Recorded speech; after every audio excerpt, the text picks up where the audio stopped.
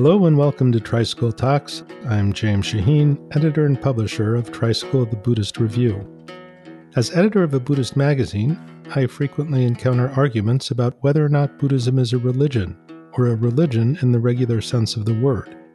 My opinion aside, it's a discussion that rests on the idea that religion can be easily defined. One realm of activity among other realms of activity. But where in fact did this common sense understanding of religion come from? My guest today is Professor Jack Miles, a scholar of religion and author of Religion as We Know It, An Origin Story, which came out last year. His book, God, A Biography, won the Pulitzer Prize in 1996. Jack is also general editor of the Norton Anthology of World Religions and a professor emeritus of English and Religious Studies at the University of California, Irvine. In this episode, I speak to Jack about the historical factors that led to our contemporary understanding of religion. We also discuss the useful fictions that religion may contain, his own religious explorations, and practice versus belief.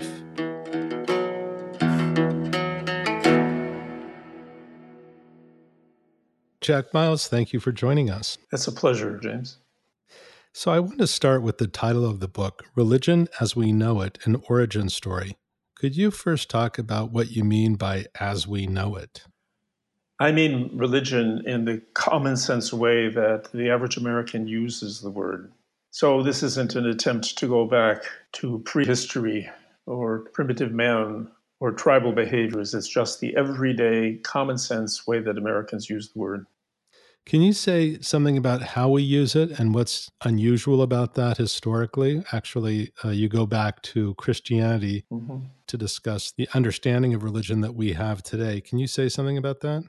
The common sense American, and I believe this is by and large the common sense European and general Western understanding of religion, is that it is one domain of human activity alongside other domains that we might mention, such as business, art, science, sports, even warfare, private life.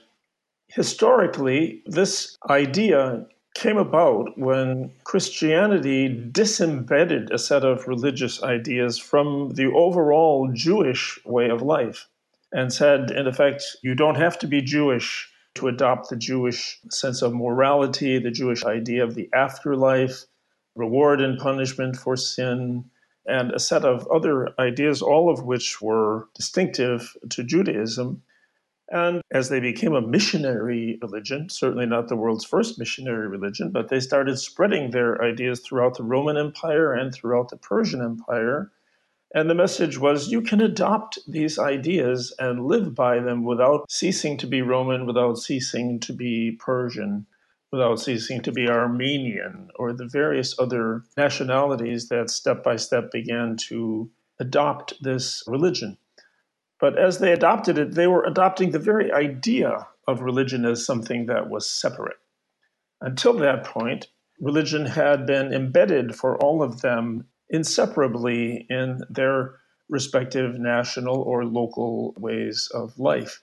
And later on, as this had become normalized throughout Europe and European explorers, traders, eventually missionaries began to spread back out into the Middle East and especially into the New World and then around Africa into Asia, they encountered countries where religion was embedded in the same way that it had originally been embedded in Judaism.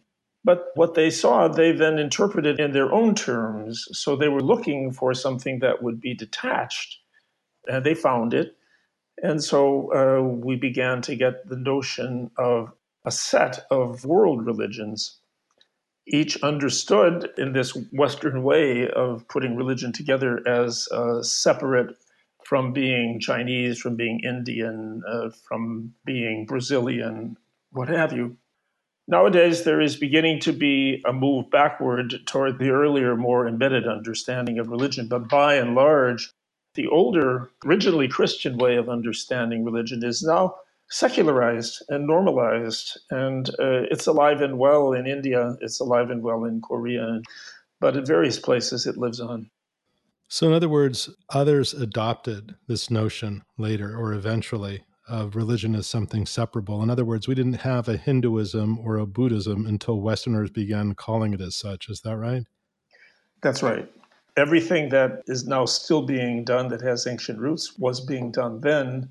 But for the people who did those things, and I do tend to think of religion as a practice more than a belief, the practice was not separable from any of the other practices that they engaged in. Right. So, for the purposes of the Norton Anthology of Religions, you took this as a convenience or because it was our common sense understanding of religion? How did you make that decision? I made that decision because I understood that the Norton Anthology of Religion was going to have an overwhelmingly American audience. And that if I tried to come up with a definition of religion that would comprehend this history and try to produce a late arriving, new, revised definition of religion, I wasn't confident that I could even sell it to my 6 brilliant associate editors. So, so I just decided that instead I would tell the story of how the common sense American understanding of religion arose and point out to people that there were other ways of doing this. You know, one consequence of this way, this Christian way of understanding religion, is that it gives you the notion of something that you join. You know, you join, you're a church, you belong to this church. So, I belong to the Catholic Church, but I'm an American, or I belong to the Catholic Church, but I'm French. But you separate the religion and nationality. But one reason why I believe Buddhism is undercounted in China is that Chinese Buddhists don't think they belong to a Buddhist church by and large. They may do certain Buddhist things, very important ones, even precious to them, well developed practices, but they don't understand this as bringing with it a clear affiliation. They couldn't be kicked out or initiated into it in the same way that is so standard in Christianity. Another, of course, consequence of this way of making religion something separate is that it creates secularism. Secularism is everything that isn't religion. But if you've never separated religion out in the first place, then in a way, everything is secular, everything is religious. The two are in a kind of soup in which you can't separate the salt from the pepper. So, you mentioned practice for other cultures until this notion of religion became prevalent. It was simply a matter of what they practiced. And when you made a decision for the Norton Anthology of Religions to focus on texts and practice, why did you make that decision? You say in the book, religion is as religion does. Maybe you could explain that. There are, of course, abroad in our American world, understandings of religion that see it as something like testimony that one gives under oath in court. These are the truths that I believe, just as if I had witnessed an automobile accident and telling you what really happened during the accident that day. It's in this way that people believe in, for example, the literal creation of the world in 6 days. That's one way of understanding how belief can function within a religious community. But there's another way, and that way is linked to such practices as in a Jewish synagogue, singing Shema Yisrael, Adonai Eloheinu, Adonai Echad. Hear Israel, the Lord is our God, the Lord alone. Or the act of fantastic memorization of the Rig Veda by Hindu Brahmins. It's a fabulous feat on their part, and it isn't as if the Vedas don't say things, don't express views about the world, but the act of memorization is what gives them status as a practice. And there are many other examples of this when words expressing ideas are sung or danced. I have, as a wedding gift from an Arab friend, I have Alhamdulillah, which is thanks be to God in Arabic, done in this very ornate Kufic script. But on the vertical banner that was the gift, this standard pious Muslim phrase appears first time right side up, then turned to the right, then turned to the bottom, then turned to the left, then turned right side up again at the bottom. So it's as if this expression is dancing up and down that flag. So in these ways, belief can be turned into practice. And I believe that unless this happens, the beliefs become something like quaint fairy tales, that were once told and no one bothers with them anymore, which is in general, of course, how the secular West regards all religion. Children's stories, because they're taking them as if they were courtroom testimony and they're finding them so wanting. You talk also then of useful fictions. Do you want to say something about that? You might also want to say, how is it that we came to start looking at religion as literal truth and begin to value it according to whether it proved to be true or not? Well, I'll start with useful fictions and then I'll try to double back to the story. I give an example of what I consider a familiar American useful fiction. This fiction's penned by Thomas Jefferson in the American Declaration of Independence, that we believe these truths are self-evident that all men are created equal. Well, you can begin correcting that immediately by saying only men or men and women.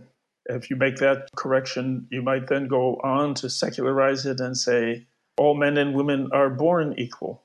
But the real problem word is equal, because obviously we aren't born equal.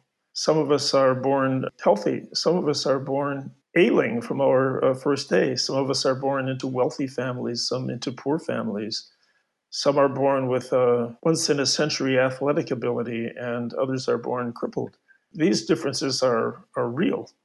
And Britain, at the time that the United States declared its independence, believed in hereditary aristocracy. Some people were clearly born superior to other people. The United States of America, by taking that fiction that all men are created equal and trying to organize a society around it, created a very distinct society. So the fiction had consequences. You might not like the consequences, but for those who do like the consequences, this was a very useful fiction. It was this fiction that Martin Luther King, of course, was able to elevate and turn into a rallying cry that ended segregation in the South and began to overcome the heritage of slavery. And there are various other fictions that can be useful in the same way. The fiction of multiple births is one. Whether you believe in reincarnation or not, it is a belief that has consequences. They can be moral consequences. They can be life-shaping consequences. There are others like that. The reason why religions seem in such trouble now because of beliefs they hold that, while they might be useful fictions to somebody, are still fictions, I believe dates back to the rise of natural science. And at that time, the fact that the inherited scriptures and the inherited thinking mingled not just religion and science as we would now understand them, but religion and history and religion and art and religion and call it grandfatherly advice, practical wisdom. A gentle answer turneth away wrath, for example. All these things were mingled. But the expectation began to grow up that if religious texts were going to say things about the world, those things had to conform with science, otherwise they were going to be invalid. That's how religions began to happen into trouble. And the great mistake that many religious leaders have made is to try to defend their religious texts as if they were science, when that's a fool's errand. They're not science. They have to be defended in another way. Yeah, you mentioned allegory, and it was the Protestant tendency not to read it as allegory, but try to find in it, earlier on in the study of religion, some kind of historical truth. And not finding that, it was a disappointment or it diminished its value. You also say something about fiction itself, fiction writing. It's interesting. We don't dismiss fiction as an art simply because it isn't true. That's right. So you talk a lot about fiction and its similarity to religious texts. Well, what I single out in our modern way of talking about fiction is are very revealing expressions, serious fiction. So we're making a distinction between serious fiction and trivial fiction. Trivial fiction is for idle entertainment, a mere distraction. Serious fiction is fiction that is trying to say something to you about how you're living your life or how your society is living its collective life. And yet, what makes the serious fiction differ from the trivial fiction is not their fictitiousness. They're both fictitious, they're both made up. But one seems to have another use than the use that the other has. And why can't we, if we allow something which is fictitious but deep, valuable, worthy perhaps of the Nobel Prize to be honored, why couldn't we do the same small favor for fictions that have been honored in a rather similar way within the world's religious traditions? I've been asking about how people value or don't value religion. They may value it as allegory or as practice or as a way to live. And someone may look at somebody living a religious life and see that their life is good. And that itself is sort of the proof of the pudding. But I'm wondering, another way that it was valued or not valued was whether or not a text was original or old. Mm-hmm. For instance, the Christian texts, trying to separate out what came later. Why was there this valuation on a text's origins over how it developed over time? It's not just the Christians that did this. In the Norton Anthology of Taoism, the Taoism editor, James Robson, spends quite a bit of time talking about the contention back and forth between Taoists and Buddhists in China. The Taoists saying that Buddha studied from Lao Tzu, and the Buddhists saying that Lao Tzu studied under Buddha. It mattered who came first. In my book, God in the Quran, I say that Jews and Christians say of Islam what Jews always said of Christianity: what's good is not new, and what's new is not true. So the thought then that the further back you go, perhaps the nearer you get to some other than human source, something superhuman, if not divine, then inspired in some miraculous and scarcely repeatable way. That's as close as I can come to this sense that older is better. But I think there is something also mysteriously psychological in there, that we tend, after a while, to bathe our pasts in a kind of golden glow.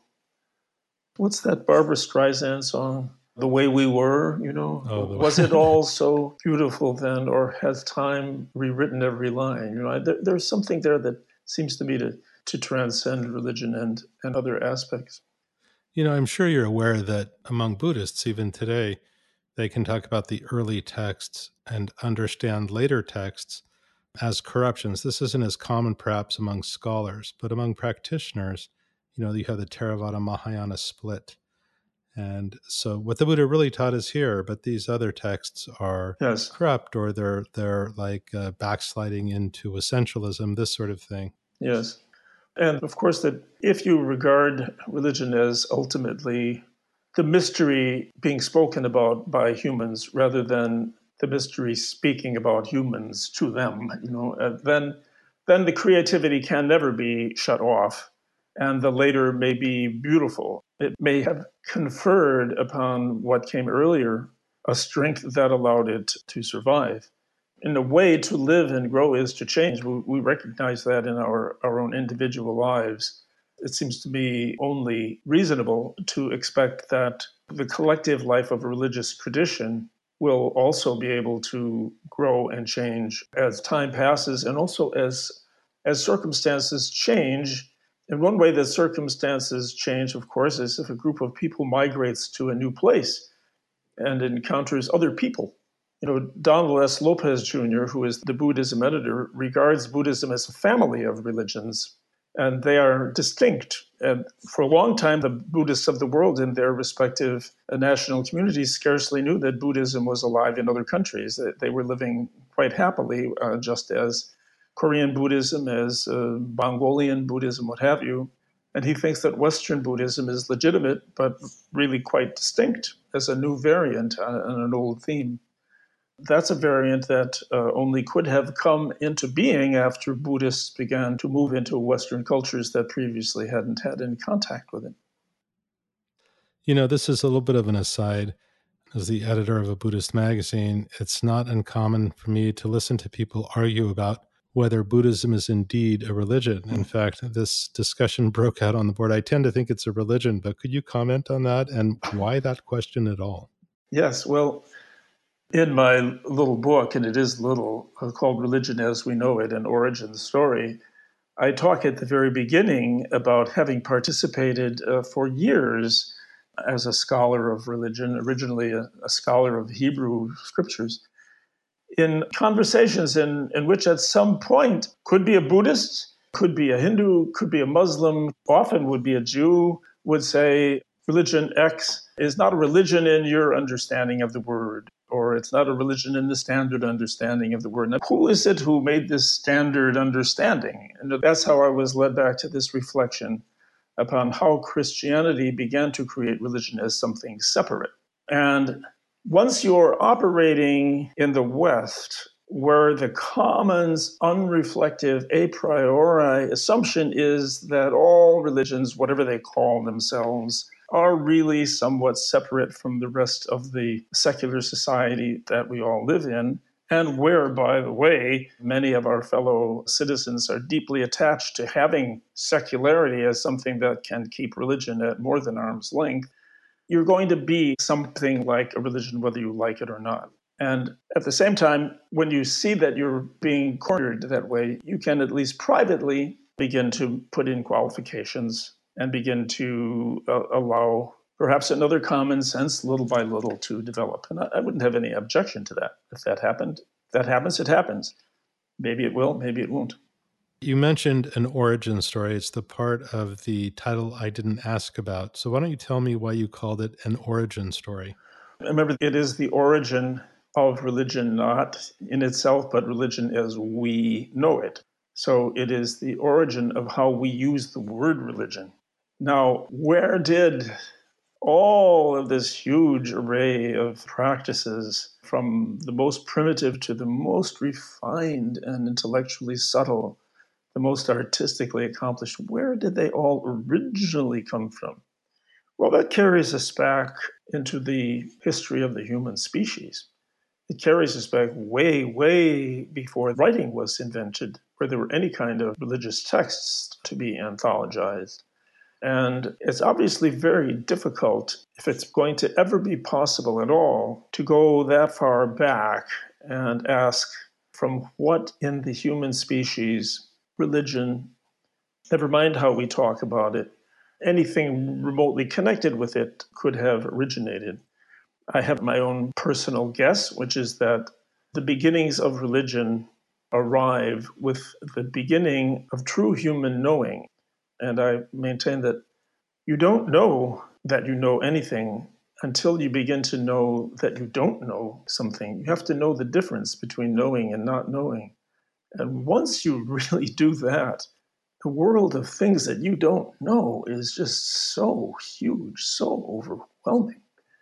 And it's at that point, I think, that the mind begins to make huge leaps just to be able to live a real life in the presence of a universe so vast and so unknowable. I'm a great reader of popular science and multiverse theories and God particles and all the rest. And it just doesn't seem to me that we're really closing in on final knowledge. I believe, in all sincerity, though it's a guess, that the human species will go extinct before it answers the ultimate questions. So, in a way, I think you allude to this, or you may say it outright. Religion is a way to navigate unknowing Correct. or our own ignorance. I do, yes. Do you mind if since you included such a personal essay in the first edition of the Norton Anthology, I believe in later editions you asked that it be removed. Is that correct? That's right. Yeah, one of the 5 editors, the compromise was that you'd put it in the first edition and then take it out after that. Is that right? Yes. So the anthology was published in 2 huge volumes of more than 2,000 pages each, and the 2 volumes appeared as a boxed set. And to that great anthology, I wrote an overall introduction that ended with this personal essay. And 5 of my associate editors approved my doing that, one did not. But then when the 2 huge volumes were divided into 6 smaller paperback volumes, each of them had its own introduction by the associate editor in charge.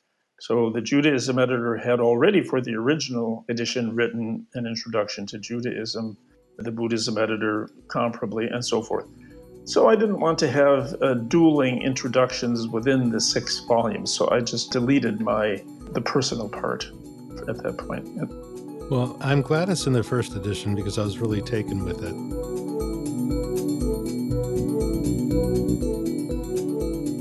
You're listening to James Shaheen in conversation with Jack Miles on Tricycle Talks, a podcast from Tricycle, the Buddhist Review. For 30 years, Tricycle has been dedicated to making Buddhist teachings and practices available to everyone. We do this through our print and digital magazine, our monthly screenings of spiritual films, weekly Dharma Talk videos, a Buddhism for Beginners educational microsite, an ebook library, and a variety of online courses with expert teachers. If you're interested in learning more, sign up for a 4-week free trial at tricycle.org/subscribe.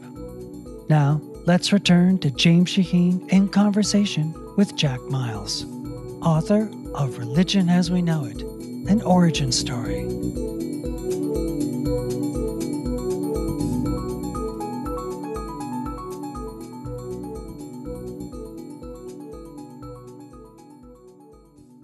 So if you don't mind, I'll ask about your personal life. I'd like to start with your becoming a Jesuit at age 20. Is that right? Age 20? Age 18. Age 18 is when you went in. I think there were 2 years as a novice, and then you became a Jesuit at 20. It's amazing at 18, passions run so high, and people are just beginning to go out into the world and finding who they are, what they like, having relationships, having sex. How is it that you became a Jesuit? Well, I was anxious to do all those typical pursuits of young American men at that time. I would say I was also terrified by the same things that I desired. And the joining the Jesuits was pulling a giant lever that solved all other questions at once. So that was a kind of subconscious psychological move on my part. And 10 years later, now with greater confidence, much wider experience of the world, having traveled quite a bit actually, and I think I had greater confidence in my ability to sort of face the world independently. But at the same time, I admired the Jesuits. They had taught me in high school. I found the esprit de corps of the order very romantic and exciting. I come from a lower working class background, and these men were the most educated men I had ever met. And they were also citizens of the world. And all that, plus their idealism. They were very kind and giving. They lived very simply. They gave much and asked little in return. That appealed, you might say, to a young man's desire to do something to save the world, and a kind of nobility about it. Everyone in the Jesuit high school that I attended had to make a religious retreat as a senior. And the theme of the retreat that I went on was a saying of one of the Jesuit saints, Quid hoc ad aeternitatem? What is this to eternity? What kind of answer can anybody give to that? What is what to eternity? Right. It's unanswerable, but there was something thrilling about it. Partly, I think if it had been said in English, I wouldn't have worked as well. Had to be said in Latin. I think in the same way, years later, if I hadn't read Camus in French, he wouldn't have touched me as deeply. I'm very susceptible to linguistic art. So that's how I got started. So 10 years later, having seen so much of the world and along the way so much of other religions, I lived in Israel for a year, for example. Without any anger with Catholicism or with the Jesuits, I no longer saw that this choice quite commanded my life's allegiance. And so I asked to be released from my vows. That's how classically it is done. You don't quit the Jesuits, you ask them to fire you, but they always will, because it's not a commitment that anybody can be forced into. If you don't make it willingly, you'll be a bad Jesuit. So I asked to be fired, and they fired me. So after that, you sort of disburdened yourself of a sense of responsibility to community. or to the world by sort of taking on the beliefs or non-beliefs of the existentialists. Is that right? Well, it was a 10-year period before I would say I somewhat settled down. But immediately upon leaving the Jesuits, I was looking for, I think, a kind of secular equivalent. And my cause was defeating Richard Nixon and ending the war in Vietnam. And so I threw myself wholeheartedly into the McGovern campaign. McGovern lost. I was plunged into despair. And around that time, I read Bertrand Russell's essay, Why I Am Not a Christian. And he said that only on the foundation of despair could the soul's habitation henceforth be safely built. So I said, fine, despair is my new ground position. I hadn't read Schopenhauer at that time, but it seemed like a new option to me. But then after a while, strange to say, but I got bored with despair. It seemed to have run its course with me.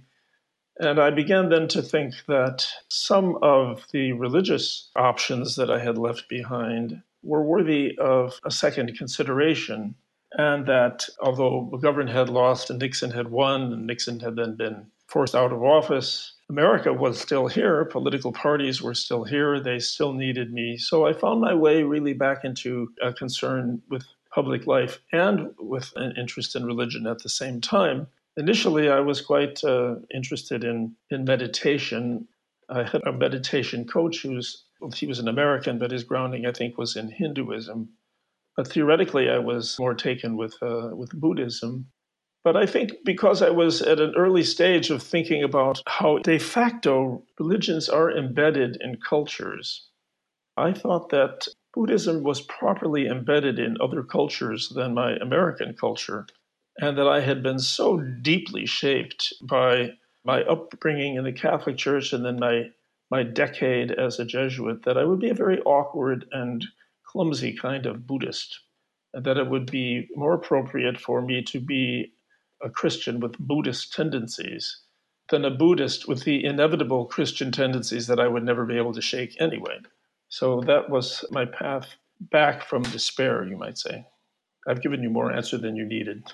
No, that's great. I was wondering, and this may not apply at all. That's why I'm asking you. When I was reading about your story, I was thinking of Paul Ricoeur's Second Naivete, and I wonder if that kind of factored into your immersion with the Jesuits, your leaving and your coming back with a different understanding, maybe sort of the faith of an adult, or I don't know how I would describe that, but is that at all operative?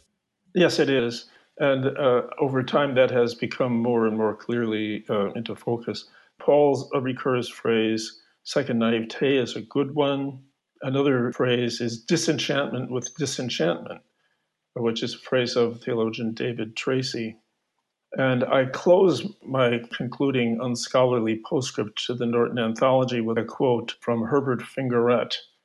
He's deceased now, but he was a modern analytic philosopher. He went deep into psychoanalysis and also deep into the study of Confucianism. And he said that, I don't have the words in front of me right now, but our inescapable situation as modern humans in a globalized world is that we have choices to make. And the only way your choice can really be effective for you is if you give it your whole assent in a kind of childlike way. You have to take fairy tale as real and enjoy it and thrill to it and sing along, you might say, even as you know that it's not scientifically true. And even as play, even as something to sing along to, it's not the song that everyone is going to want to sing. And in fact, you yourself could sing a different song. You have to know all that. And yet you have to go forward on a path that you've chosen. I have friends who study art, of a particular period, and who never go to an art gallery. They're not interested in contemporary art. Right. I think that's a path to a kind of impoverishment, that there is something wonderful to be gained by allowing yourself to make choices that are for you and for this place and for this time. There's something playful about it. And at the end of his enormous monumental Religion and Human Evolution, Robert Bellah, comes around to play as the most basic source of all human creativity, and including the path of human creativity that gives us religion. And I share that view. And so, to the extent that I can, I don't think anybody would consider me the world's most playful person, but I try to be as playful as I can. And I think I'm a better man for trying. You mentioned Robert Bellah. He wrote a piece for us, and we called it the R word. And in part, it was about how both fundamentalists and atheists, in their emphasis on literal truth, got it wrong. And you talk about acting as if. Could you say something about that? Yes. Well, you act as if all men are created equal whenever you participate in anything even remotely connected with a Black Lives Matter demonstration. If such things speak strongly to you, then you are engaging in that kind of behavior. And when you do that, if you imagine that the effort is entirely wasted unless it brings the final desired concrete result, then you might as well despair because you never will succeed completely. But if you engage in it more playfully, even when it's very serious, if you can engage in it playfully, you will care for yourself and maintain your own strength and your own spirits as you go. So to try to be lighthearted about the most serious matters is a deep wisdom and a very hard wisdom to cultivate, because in a way it can't be cultivated. You have to yield to it. You have to get the joke. You have to play along, as we say. Right. Whether people acknowledge it or not, isn't it fair to say we all live with fictions? It's really not possible otherwise. Absolutely. And that's true, about choices that we make in our private life all the time. Right. No one makes an entirely rational decision to marry. No one ever made an entirely rational decision to divorce. You think things over. You think you're thinking. You're thinking, you're feeling, you're playing, you're trying things on. You're acting things out, you're rehearsing things, you're entertaining fantasies. All of those things go into our most basic life decisions. You mentioned briefly the darker side of religion. How are we to understand that? I mean, there have been so many religious wars and also secular wars, of course, but religious wars seem to take on a very particular character. It seems that belief always comes to the fore, and a kind of fanaticism. And no religion seems exempt. You have the Buddhists in Burma and Sri Lanka, and people have the impression sometimes that Buddhists don't have this in their nature too. Yeah. So what do you have to say about that? Because a lot of people criticize religion precisely for those reasons. It's a crucial question and an unavoidable question, but not an easy question to answer. At the moment when you might want to single out religion as the root of all violence, the root of all evil, you come rushing up against, as you say, the examples of wars that are fought by competing atheist powers. I think the wars that are fought for some recognized, limited, empirical interest tend to come to a conclusion when those limited interests are better met by not fighting than by fighting. It's when the conflict is rooted in something that goes beyond anybody's actual measurable self-interest that it becomes a war that can never seem to come to an end. I fear at the moment in our country that if we have a contested election, if we have a protracted period like 2000 in Florida multiplied many times over, if Trump claims that he has been reelected, millions and millions of Americans will not be able to believe him because they fear what the consequences of being ruled by him and his followers. And similarly, if Democrats and Joseph Biden claim that they are the victors, the other side will also be unable to accept the result because of their fear of an all or nothing defeat with themselves on the nothing side. You can reach this point without religion's involvement, but because religion introduces these non-empirical, intangible aspects to which people can become profoundly attached, its potential for abuse is undoubtedly very great.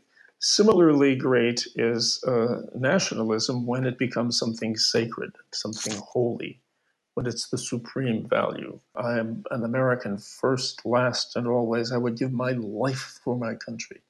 That's an attitude that makes religion as far away from concrete empirical interest as any Christian war of religion, in the 17th century. Right. So I want to ask you another question that you ask in the book. How religious do you have to be to study religion? Or do you need to be religious at all? And why are we asking that question? In effect, what I say is you need to be a little bit interested in the subject. You need to be a little bit open to the subject. You can't study any subject if you're sure in advance that you know absolutely everything there is to know about this subject. And, having written several books, now 3 books, a trilogy of books about God, I would say for every time that anyone has come to me with a question, like you, with a dozen questions or more here today, James, I must have had 20 people come to me, with answers. They had everything worked out, and they wanted to make sure that I got the real answer from them. Many more answers than questions, if you dare to make a public appearance talking about religion. So your interest in the subject cannot be simply an interest in imposing the answer you have already worked out on other people. There has to be a degree of curiosity. Wilfred Cantwell Smith, I quote him as something like, religion is not a body of knowledge to be imparted, but an area of learning to be cultivated. He says it much better than that. I wish I had the book in front of me. But if you regard it as something worth looking into because we don't yet understand it, and there are things to be learned about it, then it can have the fascination of study. And then, too, there are times when your openness can have an existential element to it. Suppose you regard religion as one domain, family as another domain, art, science, sports, warfare even. Suppose you're an army man, and they haven't given you everything you want. You think there must be something more, there must be something else. That's another kind of curiosity. That isn't simply the curiosity of someone who thinks this is fascinating, I'd like to look into it in a detached way as a student. That's legitimate. You can do that. It's good. But you can also have something a little more earnest, a little more from the heart, and perhaps a little more anxious. That is another kind of starting place. I quote the poet Todd Boss, the door has to be ajar. It has to be ajar a little bit, not closed. It doesn't have to be wide open. It just has to be open a little bit. That gets you started. Then you go as far as you want to go.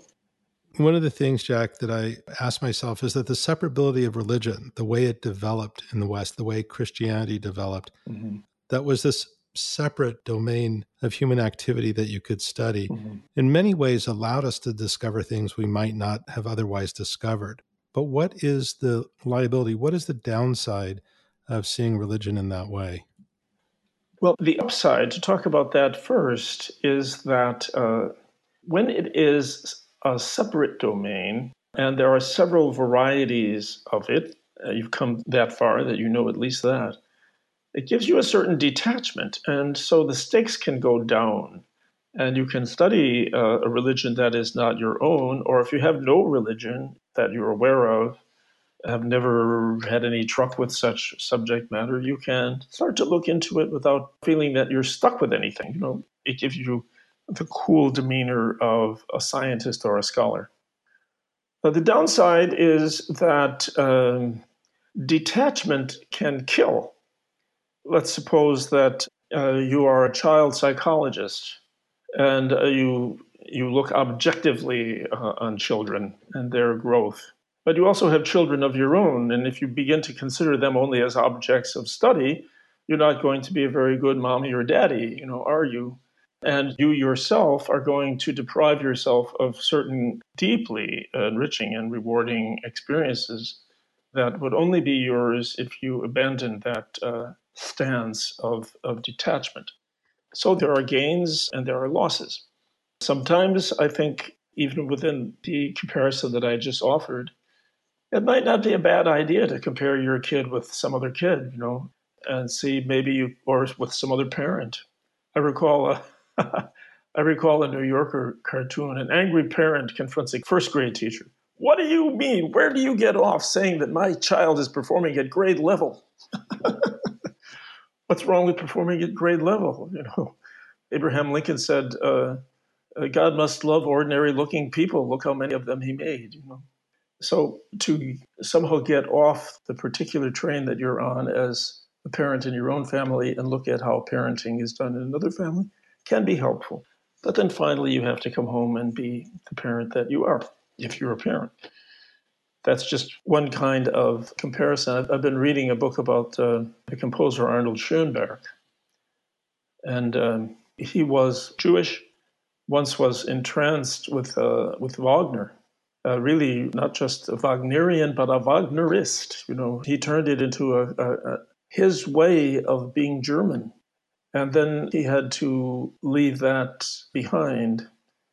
So the struggle between the part of you that wants to be detached and the part of you that really wants to be attached is an ongoing struggle. And there are gains from detachment and there are gains from detachment.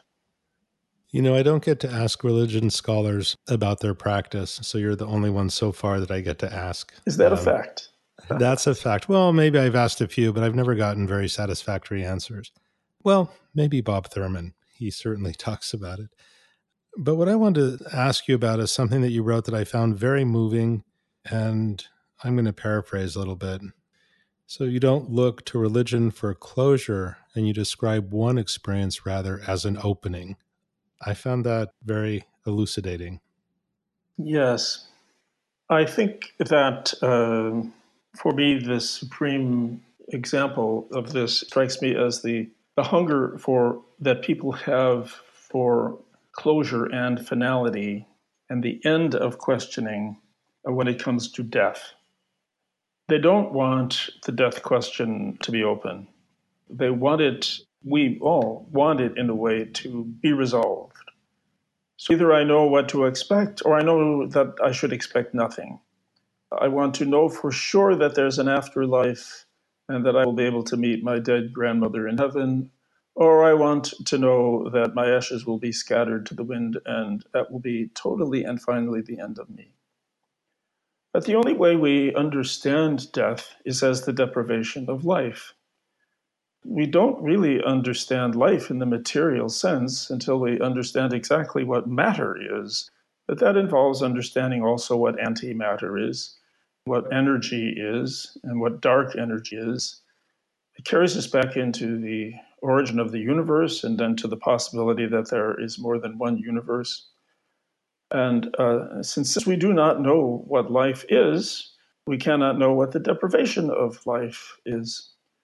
We cannot know whether when we think, we are thinking only with our brains or also with the rest of our bodies.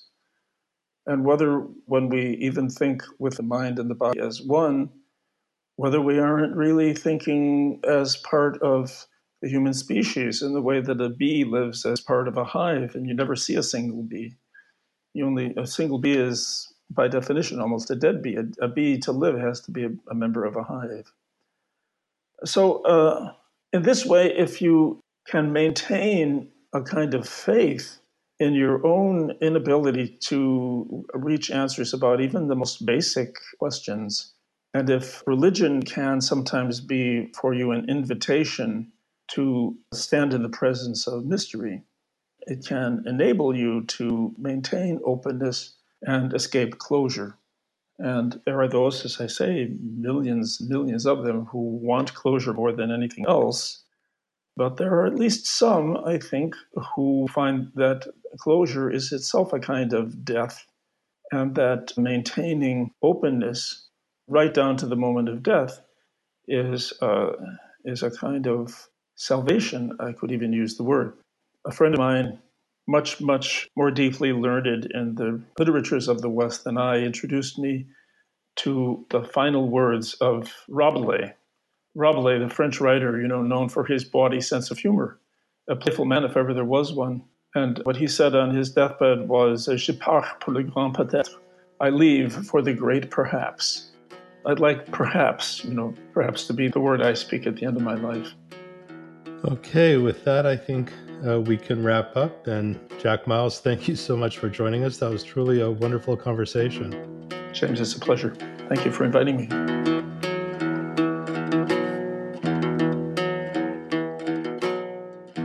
You've been listening to Jack Miles, author of Religion as We Know It, an origin story, here on Tricycle Talks.